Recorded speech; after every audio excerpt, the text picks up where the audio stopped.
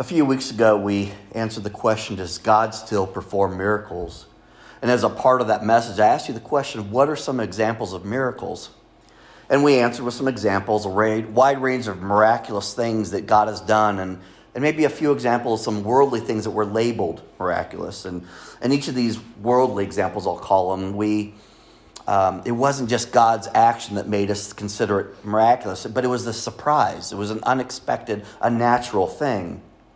The miracle on ice was a surprise or unexpected event because this is 1980s and the top hockey team in the world, 4 years in a row was the Soviets, the Russians, and here the Americans, the young amateur people that really hadn't even played that long together, and they went through and did that, and they called that the miracle on ice. Now, was God a part of that? Well, God's a part of everything, but it was miraculous because it was such a surprise. No one saw that coming. The miracle on the Hudson. I mean, what an amazing story. God certainly had his hand all over that plane and the people on it. And it was a surprise that the plane could survive a catastrophic engine failure on takeoff of one of the largest cities in the world and then safely land, I'll call it. They call it ditching, but land on a river without a single loss of life. Amazing. Amazing. Again, miraculous because it's surprising. We wouldn't have seen that coming. And, of course, a seasonal favorite, A Miracle on 34th Street. That's on playing right now. All the classics, National Lampoon's Christmas Vacation's like on every night now. But anyway, what a surprise that it was Santa Claus himself that was talking to the children of the department store. And this time of year, we mark the birth of our Savior, Jesus Christ, which truly is a miracle, the story of Jesus. This supernaturally conceived, humbly born, divinely ordained incarnate of God. But the birth and life of our Lord, this miracle of Christmas, was not a surprise. This morning we're going to take a look at the foretelling of Christ's birth and some of the prophecies fulfilled by his life. So we're going to start with a brief Bible lesson. When the Bible mentions a prophet, it's referencing someone who spoke on God's behalf. Whether they received a vision or a dream or something, or an angel spoke to them, and they turn and tell people, they prophesy. Sometimes it's a prophesying, an explanation of something in the past, or something going on now, or they're telling of something that will happen in the future. And some examples of people that would do some prophecy was Abraham. And he was called a prophet in Genesis 27. Now, we don't think of him as a prophet, but he did speak on God's behalf. And Moses certainly did. Deuteronomy 34:10 says, no prophet has risen in Israel like Moses. He is revered as a prophet. And Samuel, who anointed kings on God's behalf. 1 Samuel 3:19-20 tells that story. And David, whose psalms are considered prophetic. These men spoke on God's behalf. But more commonly, we think of the men who are called prophets and whose stories are recorded in their books of the Bible. And these are Isaiah, Jeremiah, Ezekiel, and Daniel, who we talked about last week. And this collection of books in the Bible are called the major prophets. And then there are 12 other people referred to as minor prophets. I want to be very clear. The difference between the major prophets and the minor was how long they wrote. The major prophets are longer books, and the minor are smaller, but no less important. And they're valuable teachings, and they include people like Hosea and Joel and Amos and Obadiah and Jonah and Micah and Nahum, Habakkuk, Zephaniah, Haggai, Zechariah, and of course Malachi. My kids always called it Malachi, and it is so hard for me not just to go Malachi. Malachi, I'm so glad I got that out right. These Old Testament texts delivered words of God's encouragement, and they gave words of God's plan. They gave people direction. And just as often, there'd be words of warning for God's people. In fact, Isaiah was very, very detailed with words of warning about to the Israelites, about the people that were, in Babylon. And as we continue to prepare ourselves this Advent season for the coming birth of Christ our Savior, we're going to take the next few minutes to hear the prophecies, these words of God delivered through Isaiah and others about the miracle of Christ's birth and what he came to do. So I'm going to start by even the prophecies, even the stories that said Jesus is coming, even those stories were prophesied as well. Isaiah 43-4 spoke of a voice crying out to prepare the way of the Lord in the desert. And Malachi 3:1 prophesied of a messenger preparing God's way. And in Malachi 4, 5 through 6, God sends the prophet Elijah before the great and awesome day the Lord comes. Okay, these are Old Testament prophecies that says someone is going to come to tell you that Jesus is coming. Now we jump ahead to the New Testament, John 1, 29 through 34. Now read this. It says, the next day John the Baptist saw Jesus coming toward him and said, "Look, the Lamb of God, who takes away the sin of the world. This is the one I meant when I said, a man who comes after me has surpassed me because he was before me. I myself did not know him, but the reason I come baptizing with water was that he might be revealed to Israel." John the Baptist fulfilled the prophecy foretelling Jesus coming. And then John gave this testimony. He says, "I saw the Spirit come down from heaven as a dove and remain on him," referring to Jesus. "And I myself did not know him, but the one who sent me to baptize with water told me, the man on whom you see the Spirit come down and remain is the one who will baptize with holy water," or Holy Spirit. "I have seen and I testify that this is God's chosen one." And this is kind of told in a different way in Matthew 17, 9 through 13. It says, as they were coming down the mountain, Jesus instructed them, "Don't tell anyone what you have seen until the Son of Man has been raised from the dead." The disciples asked him, "Why then do the teachers of the law say that Elijah must come first?" They're referencing this prophecy. And Jesus replied, "To be sure, Elijah comes and will restore all things. But I tell you, Elijah has already come, and they did not recognize him, but have done to him everything they wished. In the same way, the Son of Man is going to suffer at their heads." Then the disciples understood that he was talking to them about John the Baptist. The miracle of Jesus' birth itself is foretold. From this morning's scripture, remember that Al read, "Therefore the Lord himself will give you a sign. The virgin will conceive and give birth to a son, and will call him Emmanuel," which means God with us. And in the book of Luke 1:31 through 35, we find the story of the angel approaching young Mary. And we read this morning in Bible study. It says, "You will conceive and give birth to a son, and you are to call him Jesus. He will be great and will be called the Son of the Most High. The Lord God will give him the throne of his father David, and he will reign over Jacob's descendants forever. His kingdom will never end." Mary asked, "How will this be since I'm a virgin?" And the angel answered, "The Holy Spirit will come on you, and the power of the Most High will overshadow you. So the Holy One to be born will be called the Son of God." This fulfills the prophecy that we read about in Isaiah. And it also fulfills one told in Micah and 2 Samuel that said he would be the descendant of David, and he would come and be in Bethlehem. And the miracle of the new covenant which we celebrate with communion, is foretold. Jeremiah 31:31, we find these words, "The days are coming, declares the Lord, when I will make a new covenant with the people of Israel and with the people of Judah." Now, there are several places in the New Testament where the fulfillment of this prophecy is noted. And one in particular is Matthew 26:28, and also in Luke 22:20. And you'll hear me say these almost exact words when we take communion. It says, "This is my blood of the new covenant, which is poured out for many for the forgiveness of sins." And in Luke it says, "In the same way, after supper, he took the cup, saying, 'This cup is the new covenant in my blood, which is poured out for you.'" The Apostle Paul references this new covenant several times in 2 Corinthians and Hebrews. And listen to the words from Hebrews 8, 6 through 13. It's the Apostle Paul. It says, "But in fact, the ministry Jesus has received is as superior to theirs as the covenant of which he is mediator is superior to the old one, since the new covenant is established on better promises. For if there had been nothing wrong with that first covenant, no place would have been sought for another. But God found fault with the people and said," these are God's words now, "The days are coming, declares the Lord, when I will make a new covenant with the people of Israel and with the people of Judah." See, now he's quoting the prophecy. "It will not be like the covenant I made with the ancestors when I took them by the hand to lead them out of Egypt, because they did not remain faithful to my covenant, and I turned away from them, declares the Lord. This is the covenant I will establish with the people of Israel after that time. I will put my laws in their minds and write them on their hearts. I will be their God, and they will be my people. No longer will they teach their neighbor or say to one another, 'Know the Lord,' because they will all know of me, from the least of them to the greatest. For I will forgive their wickedness and remember their sins no more. By calling this covenant new, he has made the first one obsolete. and what is obsolete and outdated will soon disappear. I want you to hear what this means, this new covenant that Jesus came to fulfill. The laws, okay, what's right and wrong is no longer written. It's written in our minds and in our hearts.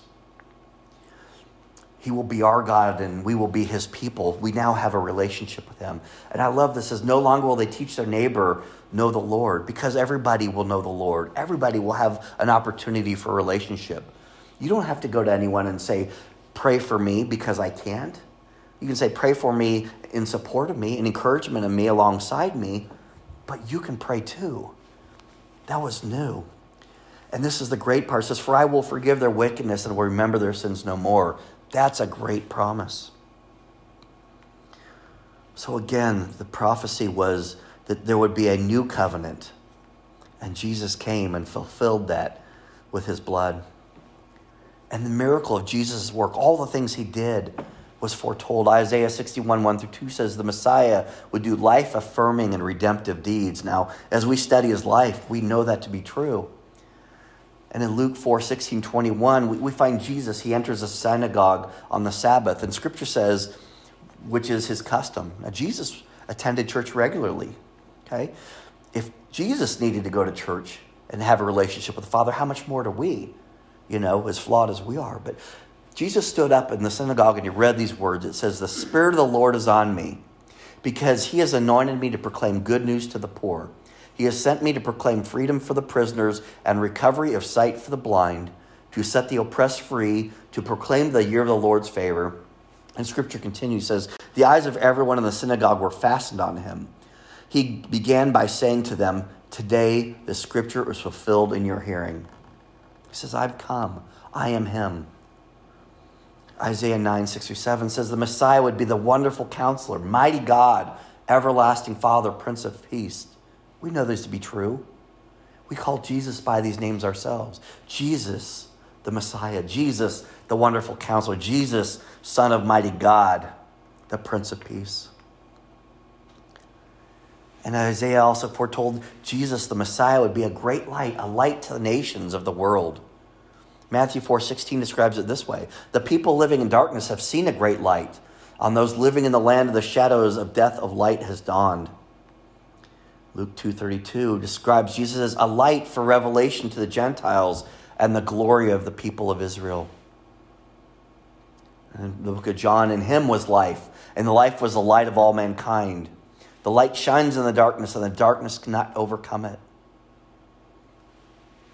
It's amazing. Jesus was the light. And if you think about what that means, not only to cast light, to illuminate things, but to show a way, to be a hope. Matthew 12:15-21 says, Jesus withdrew from that place where he was teaching. It says, a large crowd followed him, and he healed all who were ill. He warned them not to tell others about him. This was to fulfill what was spoken through the prophet Isaiah. And Isaiah said, here is my servant whom I have chosen, the one I love and whom I delight. I will put my spirit on him, and he will proclaim justice to the nations. He will not quarrel or cry out. No one will hear his voice in the streets. A bruised reed he will not break, and a smoldering wick he will not snuff out, till he has brought justice through to victory. In his name, the nations will put their hope. Isaiah 52 also says that the Messiah would bear our sins and suffer in our place and serve as a willing sacrifice. We know the story of the resurrection. If it weren't for the resurrection, Christmas would have so much less meaning. It's the power of the birth isn't just the miraculousness of it. The power of the birth is what happened in those 30 years of his life, specifically in those 3 years of his teaching, and then more importantly, in how it ended.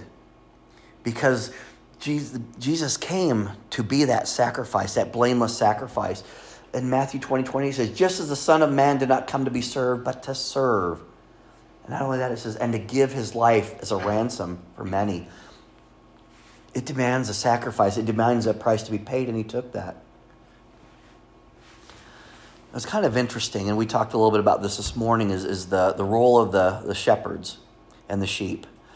And one of the things explained in Exodus, back in Exodus, is the description of the sheep, that it needed to be a clean lamb, You don't give God your worst. You give him your best.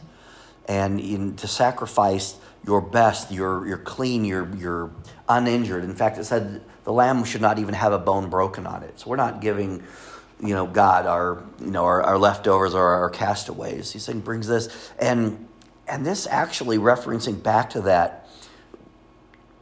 Jesus' death fulfilled this. Jesus was the blameless lamb, the unblemished lamb, and not a bone was broken on him, even in his crucifixion. He fulfilled even that with a gruesome death. Now we know the Bible is God's word. It is God-breathed. It's divinely inspired in wisdom. And these are teachings that they're recorded in written form by man. And the book literally contains thousands of promises that God has made to his children. And it contains words describing the fulfillment of those promises. So friends, the unbreakable covenants he has made with you is being fulfilled every single day of your life. He has promised to bless you. And whatever blessing you're experiencing right now, whether it's something very profound and very obvious to you, or some of the subtle blessings that we talked about even a few minutes ago in our time of offering. Those promises of a blessed life are being fulfilled every day. And they culminate in the keeping of his promise to give you an eternal life with him in heaven. And these blessings, they're miraculous in that they are works of God. But they're not a surprise. Just like the miracle of the birth and life of Jesus, they were already known and told to you. Do you hate surprises? Yeah, I do. We're horrible. If we buy something for each other for Christmas, we're already exchanging it. We don't, There's not much open under the tree because we bought it too early, so here you go. I mean, we don't like surprises. But how about this? Do you hate the anxiety and fear that you feel because you're worried about something? Do you want to know what happens next? Open God's word and find the truth. He may not give you the specifics, but you say, God, I don't understand. How in the world are we going to get through this pandemic?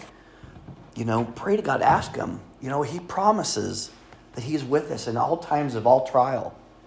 That he brings health to the sick. He brings strength to the weak. Okay? You don't have to act surprised when something amazing happens in your life. I mean, yes, it's like, that's fantastic. I was praying for this and I got it.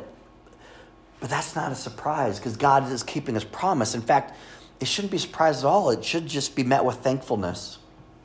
But let me leave you with a few questions to consider. What is it that God is doing for you right now that you should be recognizing as his work? What is going on in your life that's miraculous that you may not think is a miracle? Are you letting it surprise you, or are you just claiming the promise that he's already made? How will you show gratitude? Will you do it in words? Will you say, God, I thank you? Will you do it in action by praising him and worshiping him? Will you tell others about it? Like the shepherds who heard the great news when the angel said, today, this day is born a Savior. And they ran to see him, and when they saw him, what did they do? They left and told everyone. Will you respond with a faith-growing response as you realize the miraculous things that he's doing, that he had promised all along that he'd be doing? Friends, I want to invite you, if you're not sure what a miracle looks like, if you're not sure what the blessings in your life looks like, if you're just wondering where God is in this moment, let's talk. I may not have the answer, but I know who does, and we'll talk to him about it. We'll find out what's going on. We'll seek words of encouragement and support as we dive into this together. Let's say a prayer. Father God, this Advent season as we prepare for the coming of your Son into this world. And even though it's thousands of years later and he's already come and left and remains with us now today, we still honor this wonderful, miraculous birth each year, December 25th. And Lord, as the world just does its thing getting ready for Christmas Day and then does its thing going on to the next holiday after that, Lord, let us pause. Let us remember that Christmas, that Advent is never out of season. Lord, let us share with joy the blessings in our lives. And Lord, as we recognize the miracles that you perform in this world, let us remember in our hearts that they're not a surprise. You're just fulfilling the promises that you've made for us long before we were even born. A good life, a blessed life, a life that you are a part of. Father God, help us to have the courage and the opportunity to share this good news with others. And we thank you for this. Amen.